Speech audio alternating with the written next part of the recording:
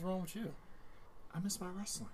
You miss your wrestling. Yes, I need my wrestling. All right, man, calm down. It's all good. You know why? Because you were listening to your professional wrestling fix.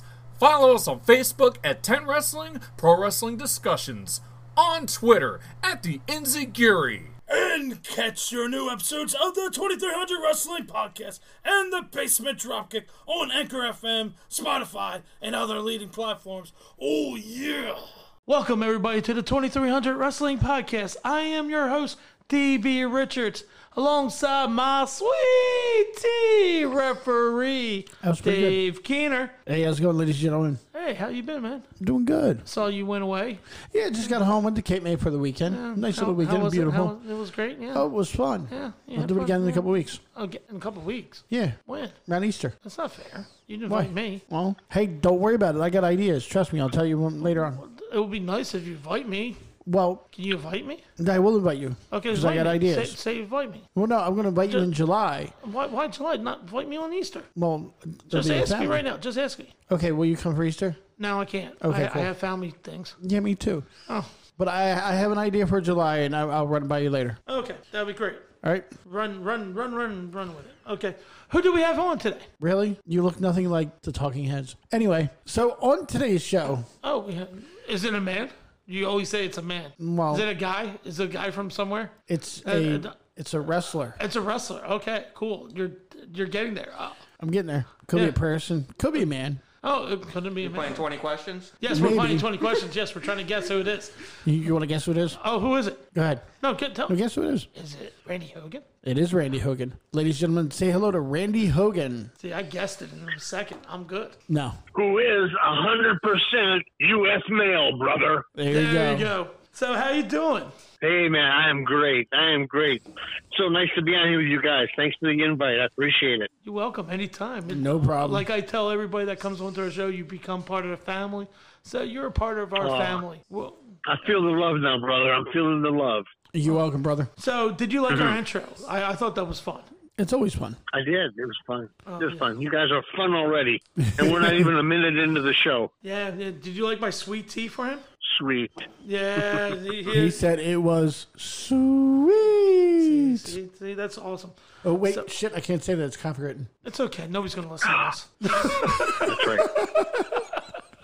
Believe me, I've gone that route too with cease and desist letters not too long ago. Oh, sure. Oh, Vince McMahon is not going to send me one because he doesn't know where. Vince don't own it though. He doesn't. Oh, wait. Is it? Cody owns it. Cody owns it. Oh, he doesn't know where I live, so it's good. Bullet Club. He bought Bullet Club. He bought Too Sweet. Oh, he gosh. copywritten them all. Oh, that's horrible. So let's start with the first question. Okay, what's the first question? Do you think in the wrestling business now should have a background check for promoters, wrestlers, or any other workers that are going to be on the show or in that area? Wow, background check. That's really something. I guess it's a job, and like every other employer that were to hire you. Most of them do background checks of some kind, so I wouldn't be opposed to that because there's a lot of shady guys in this business, as you guys probably know already. Not only in the talent, but in the promoters and the vendors and everybody else. So it's kind of a shady business. It always has been since day one. So I don't think it would hurt. I don't think it would ever go over, though, because there's so many little independent things, the little backyard wrestling matches and everything else that I don't see how they could ever enforce that. We're trying to sink the swamp or whatever they call it. I don't know. I give up.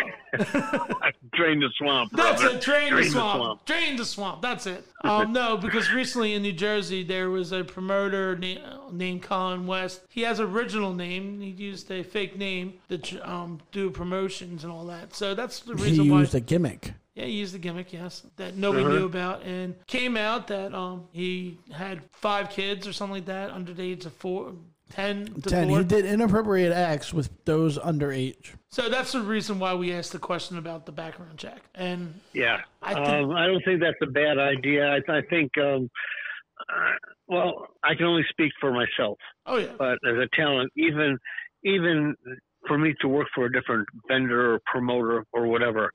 I don't take just like podcasts, I don't take everyone that comes through.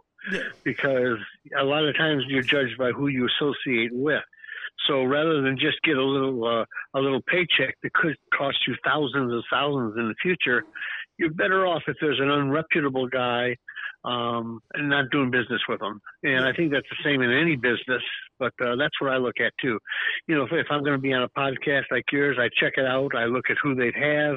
I look if there's any kind of bad stuff going on. And same with vendors. If they want me to go to a virtual nowadays or a convention, you know, are these guys caught up in any kind of controversy or anything? So yeah, you got to be careful in any walk of life, whether it's wrestling or anything else.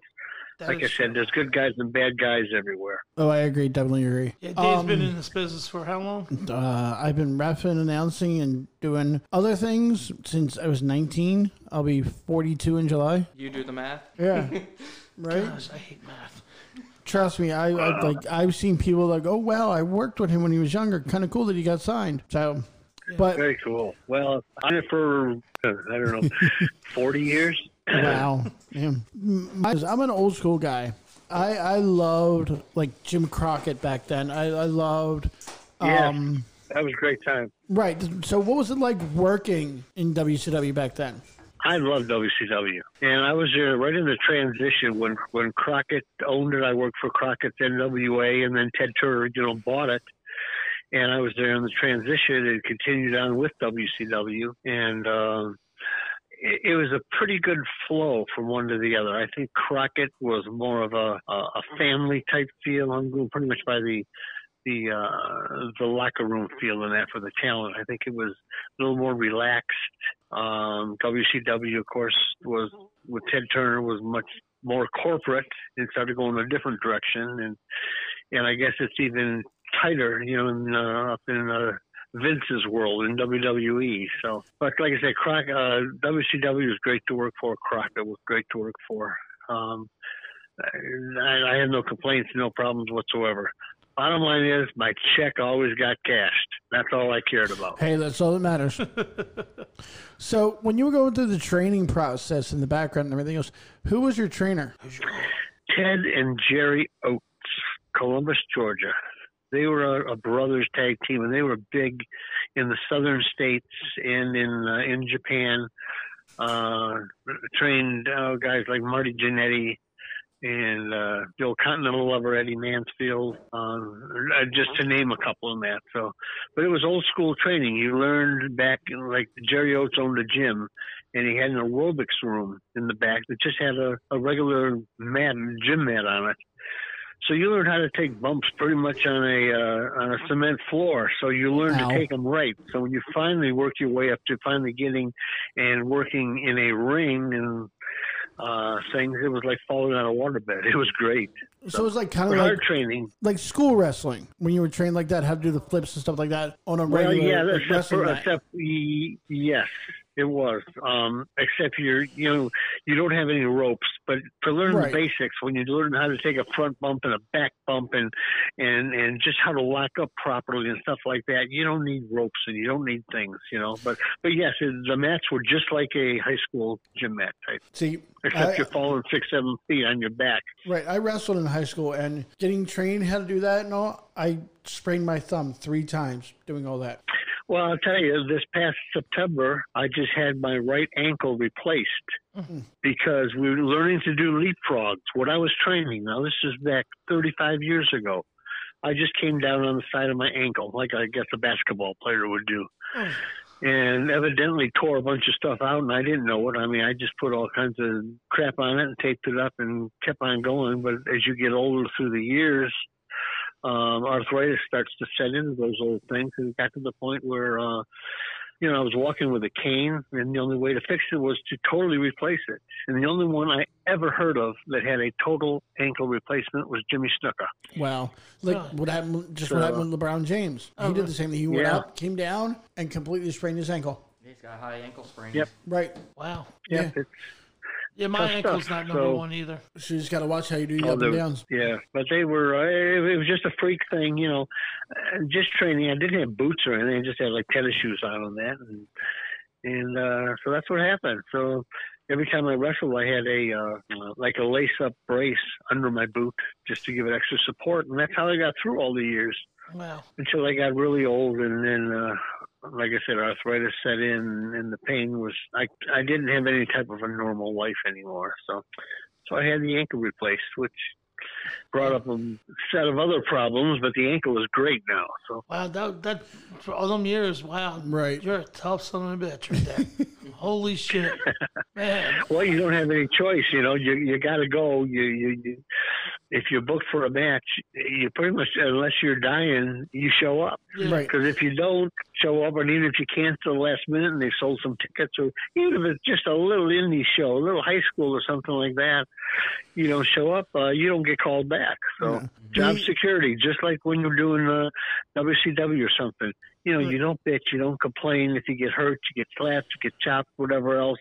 You thank the guy for the match, and you just go on and lick your wounds. So, God rest Jim Crockett. Did you ever get a chance to talk to him? Yeah, quite a bit. I heard Jim Crockett was a really awesome guy. He was, how can I put it, just like a true Southern gentleman. You know, I never saw him get flustered or excited or anything else. Soft-spoken. You know, now I don't know what he was like in the boardroom or anything, but as far as you know, his interaction with The town. with us, whether it be the over guys, you know, the big guys, or just us little guys, he was just always very very respectful, very calm, very friendly. Called you by your first name. I mean, it was great. Even David Crockett. David Crockett was a little bit stuffier than Jim Crockett was, because you know, David did all the announcing and everything. Yeah. Right. But him and Tony Schiavone at the time, and Tony was always very cordial. So they were, it was just, like I said, it was just a very comfortable atmosphere from all of them. Yeah. And the big names, I'm sorry, go ahead. I was like, I hear good things with a lot of promoters. Like, a lot of people talk good about Paul Heyman and ECW. People talk good about Stephanie McMahon and Shane. Bill Watts. Bill Watts. We hear good things, and Right. this is the first time I heard a Jim Crockett story, how he acted. Oh, yeah. Awesome. I mean, Randy, the Jim Crockett promotions and stuff like that back then, which was really cool. Oh, yeah. Yeah. Yep, like I said, I was. I have nothing negative. I had no negative experiences at all with them or with WCW, either one.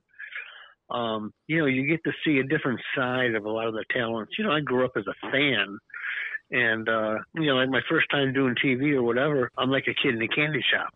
I mean, I walk into a locker room. Yeah, I mean, imagine you walk into a locker room, you don't know anybody, you're scared to death.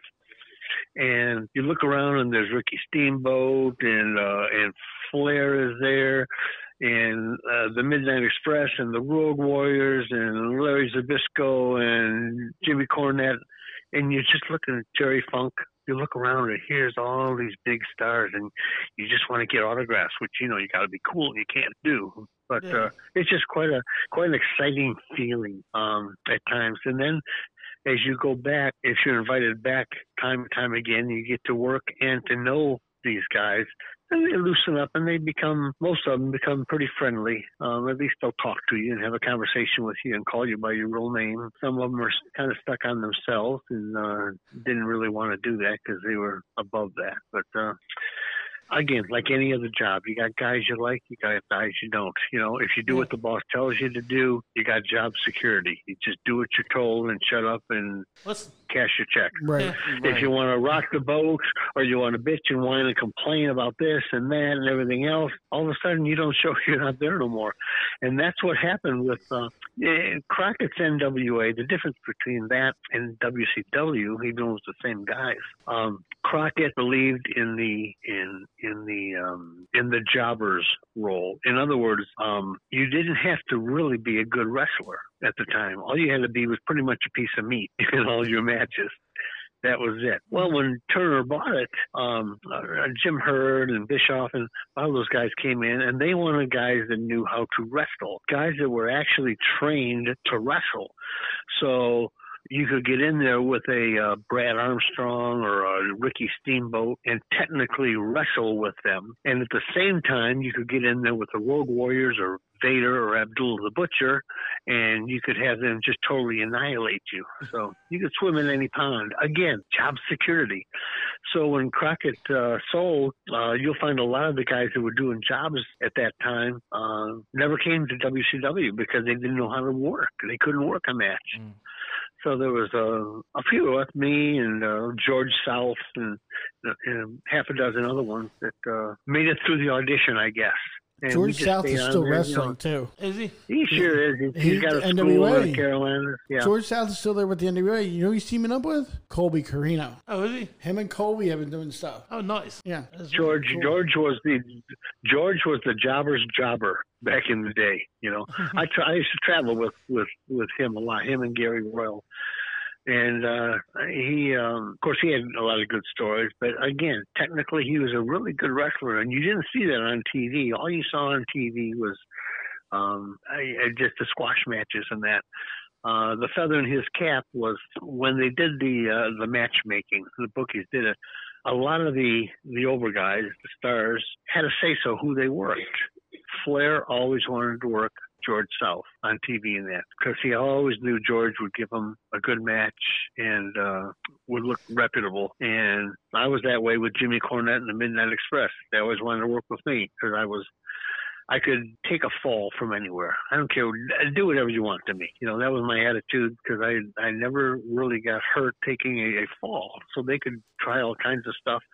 The same with Sting. You know, Sting would give you a little bit, not much at the time. And then, of course, he was teaming up with Luger, who would give you nothing. But I don't know if Luger knew how to sell if he would give you something.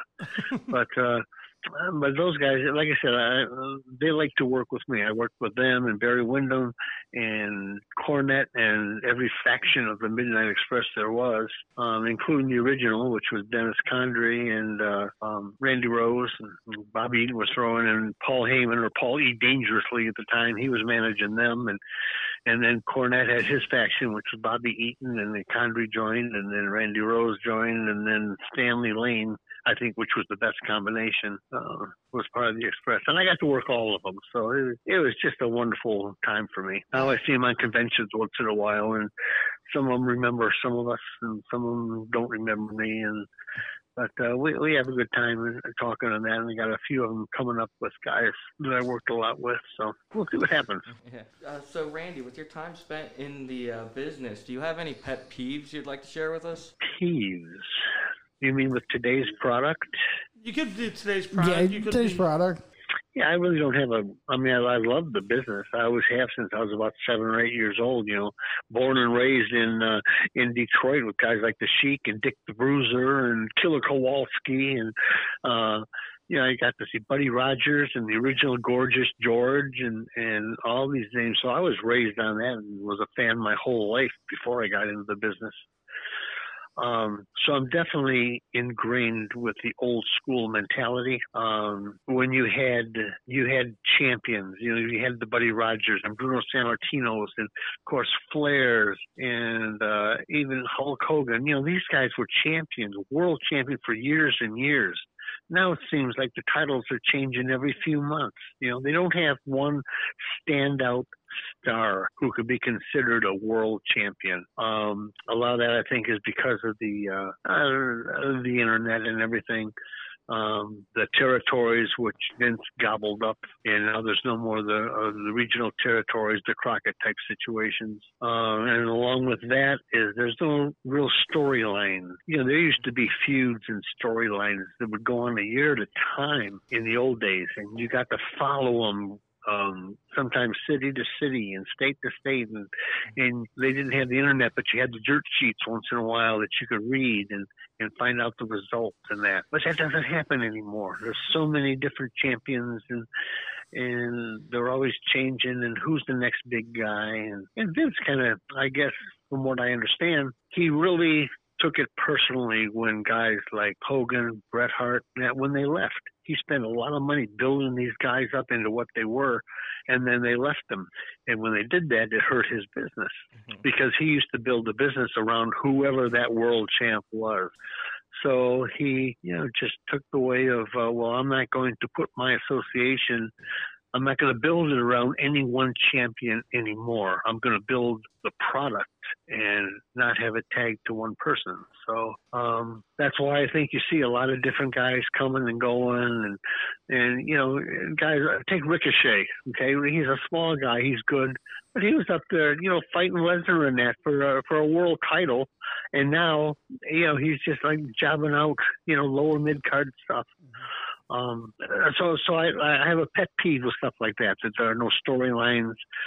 There's no one coming up that's going to take the industry by storm anymore. So how do you feel about social media? Do you feel like that's helping the business or hurting the business? Or some storylines are going through social media these days? I think both. I think first of all, there's a lot of spoilers out there, and that's got to hurt ticket sales at the regular shows. And if it hurts the ticket sales, then it hurts the wrestlers, the independents especially. Oh yeah. So that's in that way, it's a bad thing. It's a good thing because it gives a lot of exposure to the business. It gives a lot of exposure to kids or younger people that can't afford to go to a show when it is in their town to see the WWE or AEW or whoever comes there, because the tickets are, $20, $30, $40, $50 a piece, and they can't afford it. So it used to be a blue-collar type of an event, okay, of a sport where anybody could go, and back in the 50s and stuff, if you saw pictures, they used to, just like boxing, they dress up to go to these events, shirts and ties and that, in a smoky-filled room and stuff. But nowadays, it's just everything is so technical. And so I think the internet has done good for the exposure of the business, and it's bad for the same reason, because of the exposure to the business. Yeah, but there's like I was saying, we go to these. There's a company around here right outside of Pennsylvania in Williamstown, New Jersey, called H2O. We love what they do and everything else, but I want to know how they got to the ladder match. They're a base of a hardcore. They're a death match company, so they don't have real stories building up to why they're having a death match. It's annoying. There's no build up, and that's what we're talking about. No build up in wrestling. It goes back to WrestleMania 10 ladder match. Shawn and Razor. Okay, we know how Shawn and Razor got to that. Like, I want to know how these two guys got into a ladder match with thumbtacks and stuff like that. How did we get there? I think a lot of your indie groups now, too, whoever, I don't know, a lot of people that are running these promotions shouldn't be running them, because either they don't have a background or they don't have the insight or just the logic and common sense. Like you said, start a feud and then build it up the next month and the next month. So, have your matches and your card booked and your storylines booked, 3, 4, 5, 6 months in advance, to get from point A to point B. And these guys just don't do that. Like you said, they're just all of a sudden, okay, here's a ladder match. Well, gee, okay, where'd that come from? But the one thing I do love about the indie shows, I will work for, like, back when I was managing, we would have the show, and I would see the same guys who worked 2 weeks ago at a different company. So it's like, so what do you want to do tonight? We'll do the same thing we did 2 weeks ago. It's a different crowd. And it worked. And we kept doing stuff like that because it was over and it worked. Nobody realized it was the same match we had 3 weeks ago. And I think about indie companies, like, they need to work together. So let's say you have a champion, let's say a women's champion, and then they're on a different show. Why are you going to see her lose? You know what I mean? Because now she lost. Correct. And she's on a different show. Boom, she's champion. Now it makes me look... These small promoters are too busy fighting each other than working together and sharing talent and sharing champions and stuff. They're not interested in building as the business anymore. And that's one of the big problems. It used to be kind of like Vince McMahon, but he kept himself to the Northeast.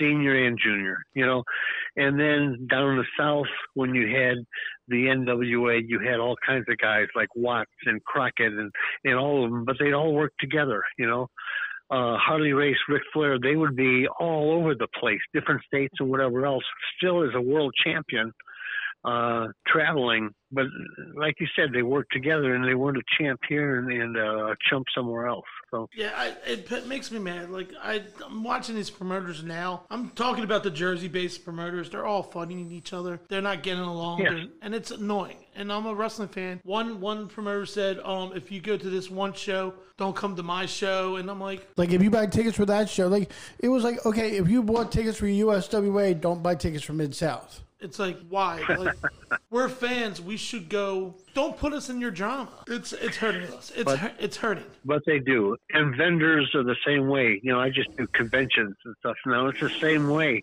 You got some of the New York vendors against the New Jersey vendors, and they're going back and forth, and they're not trying to build a product in that area. It's like they're fighting, and if you work for this one, you can't work for that one, and if you work here, you can't work there, and it's the same thing as you said, with the different promoters and stuff, and the talent always gets caught right in the middle. Yeah. So and that hurts. It really hurts. and now it's so rough with the coronavirus, and things are easing up a little bit now. But before, the rules were changing state to state, week to week, month to month. So it was hard to plan, and a lot of things had to be canceled out. Even talent, flying state to state. This one you got to have you got to quarantine for 14 days. Well, they're not going to do that. Or you got to have a test 72 hours now before you board the flight. Well, sometimes it takes longer than that to get your results back. Oh yeah. So, and then in some states, like we're down here in Florida, where we open the doors to everybody. We don't care. Come on in. So I just told them I eat some limes and lemons, and I'll be okay. Well, let me tell you, I got all my vaccines and everything else, and I had just a light case of coronavirus back in November. And it just felt like a little cold, kind of achy for a couple of days, and that was about it. But actually, it was just before a show, and I had to reschedule that, which I did. And happy you're okay now. So that was yeah. Like I said, this goes back since November, and then when they start opening up the vaccination, God, it's like forever trying to get an appointment. So I live in a community that is large enough. They actually we had our own little, like a private vaccination thing. They came in here and did it for us. So we didn't have to stand in line too much or anything. So it worked out well. So like I said, I'm virus free and vaccinated for a while, so I'm good to go. There you go. That makes it all easier for all of us. One day at a time. One day at a time. So I want to change. That's all you can do. I want to change this one question up. So I always ask you, what was the best advice someone given you? But I want to get from you, what is the best advice you can give any of these young kids out there trying to get into the business? What kind of advice would you give them? First of all, realize that it's a shady business. Correct. Or it can be. Mm-hmm. So when you're looking to be trained, don't just go down the street to some guy who's got a ring in his backyard that's never been nowhere and wants to take your $500 or $5,000 and say, "I'll make you a wrestler." Do your research, do your homework. Who have they trained? Where have they been? What are their credentials? An untrained guy training an untrained guy is either going to injure him or he's just going to lose that money. So there's enough reputable schools all around the country and wrestlers that run these schools that doing your homework will save you a lot of trouble. Second of all, get equipment. Now, initially, when you start training for the first 3 or 4 months, if it's good training, wear what you want. But before you step foot in that ring for a real match, you better have real boots. You better have real trunks at the very least. There's no place in this business, in my point of view, for cut-off blue jeans and T-shirts and tennis shoes and stuff like that. Not professional wrestling. That's backyard indie stuff. And if that's all you would want to do, then, don't complain when you're making maybe $20, $25 a match and happy to get it. If you want to have a chance of getting anywhere, it's as important how you look as it is how you work and your attitude. So look like a wrestler. That also means get in the gym. If you're 160, 170, 175 pounds, I would give a second consideration even trying to get into it, because you're not going to go nowhere except these little indie shows. Build yourself up, do it naturally, hopefully as you can. But, at least get over that 200-pound mark, 205 mark, and some kind of muscle or whatever. There's very few guys that look like Keith Lee or Kevin Owens or guys like that aren't muscled up anymore. The business has changed that way. So you've got to have a look. You got to have the attitude. You got to have the look. And the look goes down to your equipment. So that's the best advice I can give. Get trained by somebody who knows what they're doing, research them, and when you're about ready for a match, be sure you have proper equipment. If you want to call yourself a professional, you got to look and act professional. And that's about the best I can do right now. That is awesome advice. That's really great enjoyed advice. it. I was like, wow. I mean, that's a start. That's a start. And if they have all that, then when they do these little shows, every once in a while, somebody's going to see you. And they're going to put the word in the ear of somebody who knows somebody else. And then somebody else is going to know somebody at AEW or NXT or whatever else. And somebody's going to look at you. And then they're going to invite you to a tryout.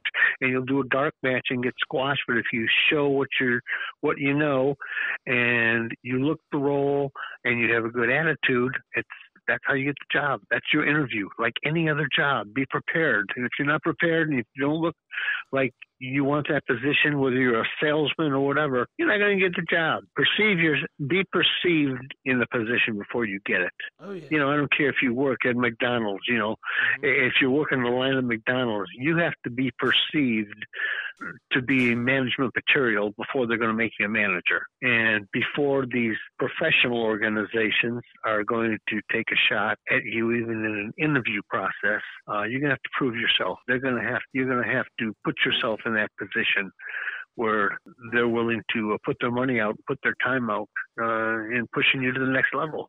So you go from a handshake and a hot dog into $1 million a year, in a 10-year period. And it can happen to any of them, but there's a road you got to take. Now it's fist bumps and a hot dog and maybe a hamburger.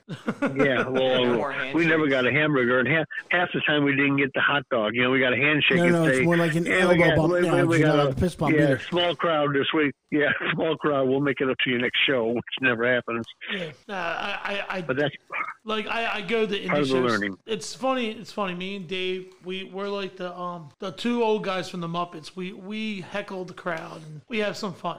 And so there's a wrestler in the ring. I was like, get the hot dog in the handshake before you do this match. It's just little ribs back and forth, and it's fun. You okay? Well, the crowd is important too, because we feed off of that. Even in WCW or WWE, I mean, you feed off the crowd, and you've got your basic storyline that you're going to do, or you've got your start and your finish. Of course, we used to call everything in the ring. Nothing ever is choreographed, as they say. But that changes the direction sometime. Especially when a heel's getting heat from some little old lady out in the front row or something else. You got to recognize that, and you play off of her, and then the crowd gets behind her. Next thing you knew it, that heel's getting all kinds of heat, and that's what you want. That's the enthusiasm. Because Dave's been in business like constantly, and like we tell wrestlers, come over, push Dave, do something, make the crowd go, what the hell's going on? Why is he attacking a fan? Because they don't know Dave from whatever. Punch him. Do something. Push him to the ground. Yeah. Get yourself over. Nobody does it. I'll play it. No problem with it. Like, hit me. I was like, yeah, go ahead, hit him. Don't hit me. I'm not a wrestler. But it's all ring psychology. It's all psychology. You gotta. It's all telling a story, and sometimes that. You jump chapters, but that story, there's a start and there's a finish to it, and what's in between is what brings the fans back, or if they're just another crappy show, I'll save my $5 or $10 and go somewhere else. Yeah. Loses the enthusiasm, and that's the hard part. Is the wrestlers are in charge of keeping up the enthusiasm. The promoters are in charge of selling the tickets. Correct. The talent is the one that is in charge of bringing people back. Yes. By the quality of matches and the story and the ability to get the crowd involved in their matches, which is part of ring psychology, which a good trainer will take time and actually try to teach that, other than just how to take a bump or lock up correctly. There's so many different aspects of the business that people don't realize. Yeah, because I tell the wrestlers, dude, I can totally act and make it look like I'm trying to help Dave up. Right. Oh, I'll do it. But my whole thing is what I love doing now is making them break. Oh, dude. Mm-hmm. Breaking the wrestlers in the ring? Oh. Like the promoters, they'll walk up to us and they'll go, keep doing it. Keep doing it. Like you're getting the crowd the heat because we're literally heckling the guys in the ring. But what crowd had that one show? What crowd? It was all family. No. Christian Ross. Oh, yeah. So we have a mutual friend named Christian Ross who is a wrestler, and his name is the full-time boss. So we get the whole crowd chanting full-time jobber. Oh, yeah. And he walks up to us at the end. We'll go back and talk to him. He's like, dude, you guys fucking rock it. Keep doing it. I'm like, all right. I'm like, get in my face next time. Push me. Like face palm me. Do something. Go ahead. Don't be afraid. We're Have saying fun. yes. I know how to take it. It's like, dude, my brother's Mike Keener.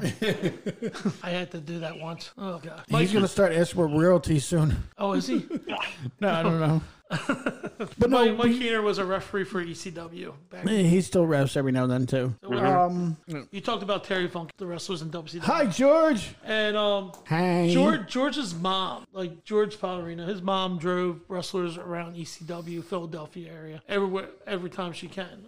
Her name was Mel. When they were in the Philadelphia area. Yeah, she passed away maybe 2 years ago and all that. 3 years ago. I'm sorry. 3 years ago. 3 years last week, right? Last month. No, we're close. Yeah, it doesn't matter. He sleeps all the time anyway. So George, like, it was kind of funny because she told me, she's like, I know Eddie Guerrero, I know this person.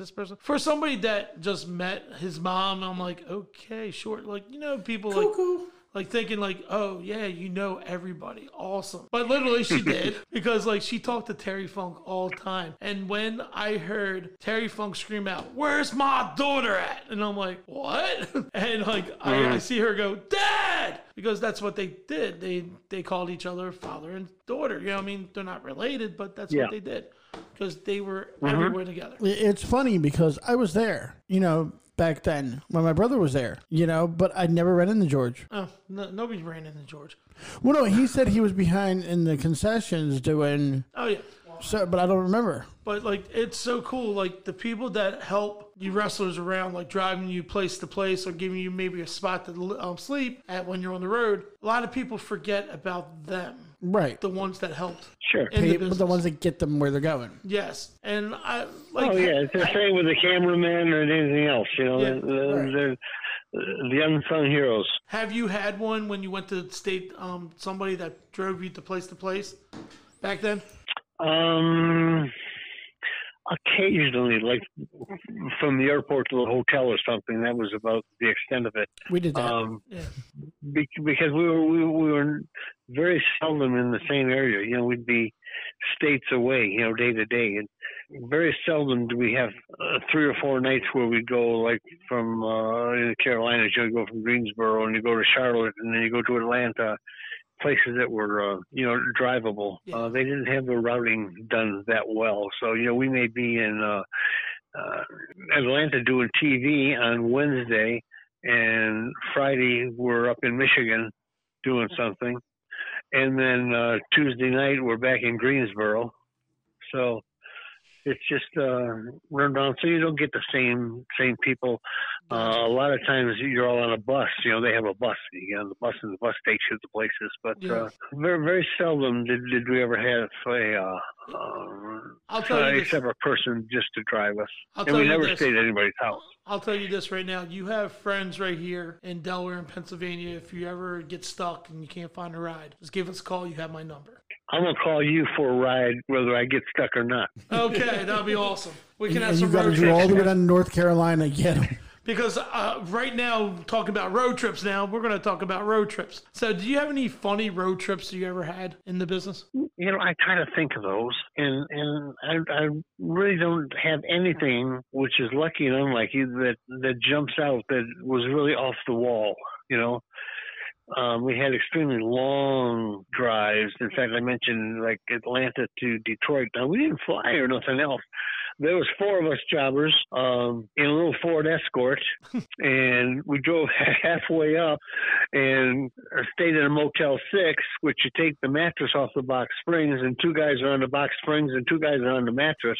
I mean, that's the glory life of being on the road, for the enhancement for the jobbers back in the day. So you drive for 8, 9, 10 hours, and you go to a Golden Corral and fill up on food for as cheap as you could, and then you're on a lumpy bed trying to sleep, which is almost impossible. And then you're back in that little Ford Escort, and you're driving another 10 or 12 hours up to central or northern Michigan.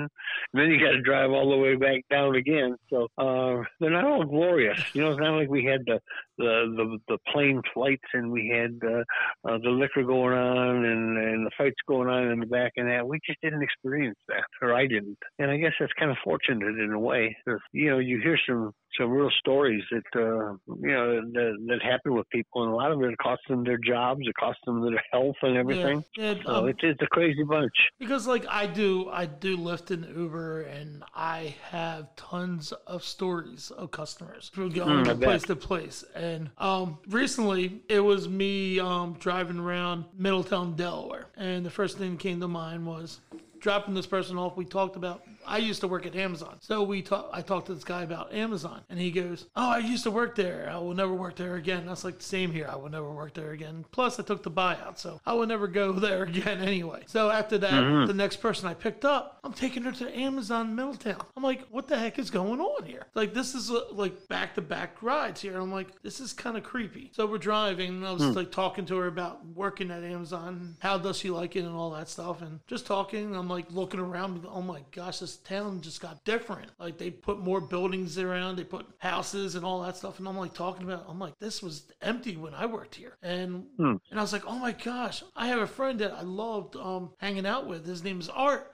And Art was this and that. And I was like, oh my gosh, I should call my friend James. I called James up. I was like, guess where I'm at? I'm dropping somebody off at Amazon. Your job, blah, blah, blah. And he's like, oh no, cool. And then out for nowhere, I picked up a null guy. No. I started driving before that. And I picked up a guy, and his name's Justin. And I'm like, dude, I know this area. This is Art's neighborhood. Am I picking up Art? Wait, I'm looking at the picture, and I'm like, no, I'm picking up Art's son, Justin. And out for nowhere, I'm like, this is creepy. I rolled down the window. Excuse me, are you Art's son? He goes, yeah. Can you go get him for me? And like, he's like, yo, your friend's outside, Dave. And he jumped out of the chair so fast. Justin's telling me he never saw his dad jump out of the chair that fast in his life. He runs out the door. He sees me getting out of the car. Out from nowhere, a big giant hug. And I'm like, oh my gosh, this has never happened to me ever again. Me talking about Art. Art Hall? Art Hall, yeah. Okay. Yeah. It just went boom, boom, boom. Everything. And then my last ride was going back home. So it was like, this will never happen to me again. It's like, you say something about somebody, boom, everything just happened combined together. It does. That was a fun story and a fun moment, because that never happens to me. Right. When you bring up people's names, boom, oh my gosh, you're right there. So James is not here now. He left. He had to get back home. But he was on the phone the whole time. And I'm like, this is just weird. I'm at Art's house. But that's one of the stories I could say about Lyft and Uber that never happens. That are allowed. Really? Oh, yeah. That was fun. So what's the next question you want to talk about? Oh, you want to do that one? You want to do that one? So, yeah, I would love to do this one. So this is a fun little fact thing. It's called Questions of Doom. 5 questions of doom. So every question that's in this is non-related to wrestling. What's that? Okay. So they're non-related questions. So it's like, it's a little bit fun. You know what I mean? So I'm going to pull out a little show me later. Wait a minute. So Wait a minute. You want to start? You forgot something. You're going to say 5 questions of doom, right? Well, yeah, I can. You want me to? Yeah. But what did I forget? You forgot to let me do the intro. Oh, I was going to let you do the intro. Well, then let me do the intro. Oh my gosh, are you going to do this again? No, you can. Okay, go ahead. Do the intro. Ladies and gentlemen, it is now time for the 5 questions of doom. Did you get a little chills? I got a little chills. Yeah, man, I got goosebumps. You forgot to play the music, George. I know. What is that? The right one? No, not that one. No, I don't know which one it is. You did it all wrong, The red George. one, I think. Is it the It's right the one? red one. Yeah, but you gotta turn it up. Oh, you did. Oh. 5 questions of doom. I really want to try to record that into that, so you don't have to do it all. Yeah, well, it doesn't hurt my voice. I'm used to it. Oh, okay. So back in the day, life was great when you woke up in Saturday morning. 8 o'clock and hear you honking out front of my house. Yeah, stuff like that. Do you have a favorite Saturday morning cartoon when you were a kid? Popeye. Bye-bye. You know the so thing. I just recently looking around my Boomerang, the app, and all that, and I saw Popeye, and I was like, I am gonna watch all of them. One of my favorite Robin Williams movies. Popeye was a great movie. I really Robin Williams, Shelley Yeah, it Duvall. was. I enjoyed that. Absolutely. It was fun. I enjoyed it. Question number Question 2. You trying to go old school? Yeah, I'm trying to go old school because I'm not gonna bring Goosebumps and Afraid of the Dark. That's more Yeah, okay, 90s. true, yeah. You know what I mean? So, do you have a favorite board game? I'm waiting for him to say Ouija. Back in the day, it was probably Monopoly. Oh, that was fun. And I loved it when you took other people's money when you put a house there. You do that anyway. No, I do. Question number Wonderful, isn't it?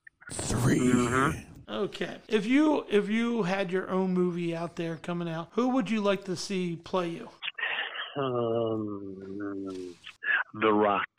There you go.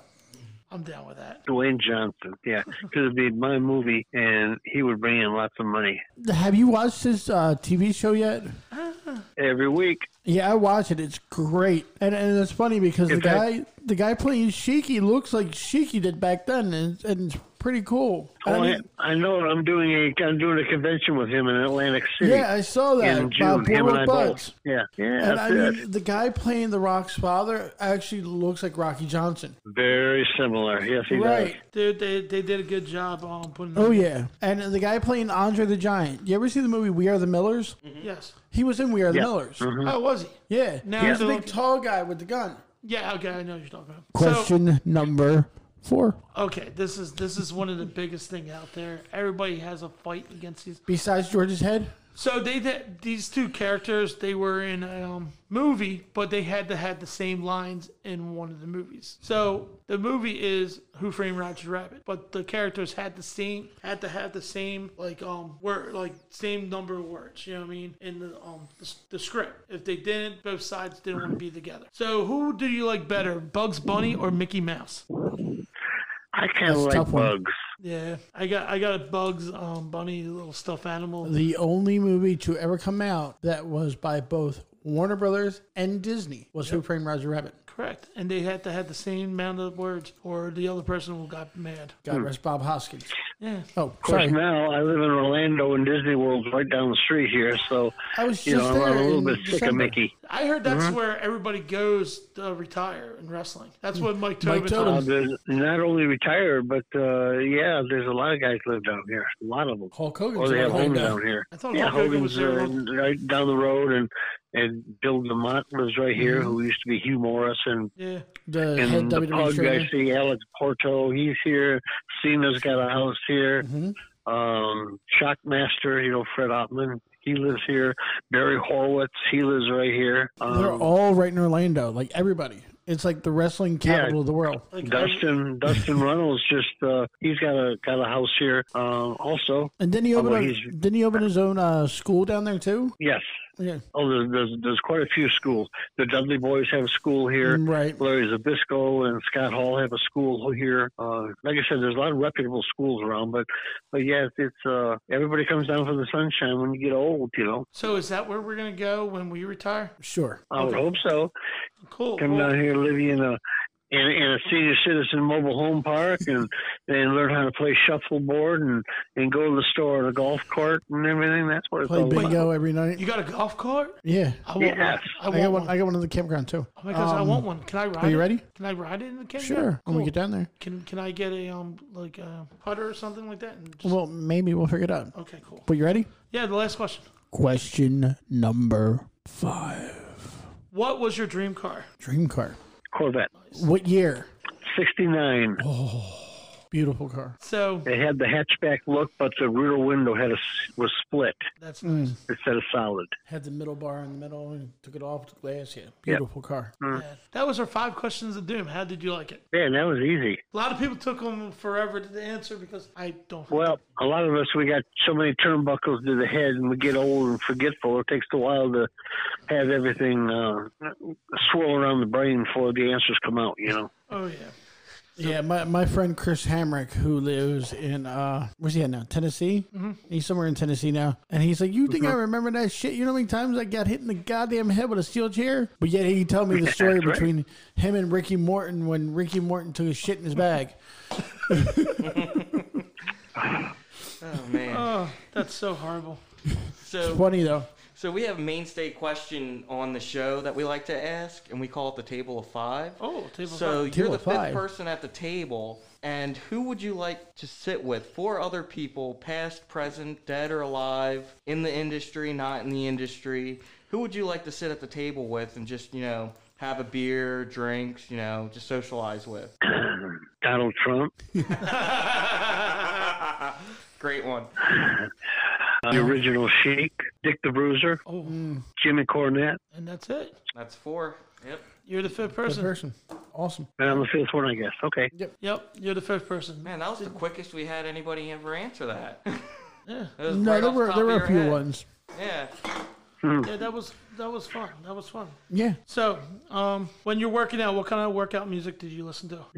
I like classic rock, Me too. being older. Yeah, not the real heavy stuff, but stuff like Journey and Foreigner and that kind of stuff. Yeah, I had to throw some Chicago in there. 24. Oh, Chicago's my number one group forever.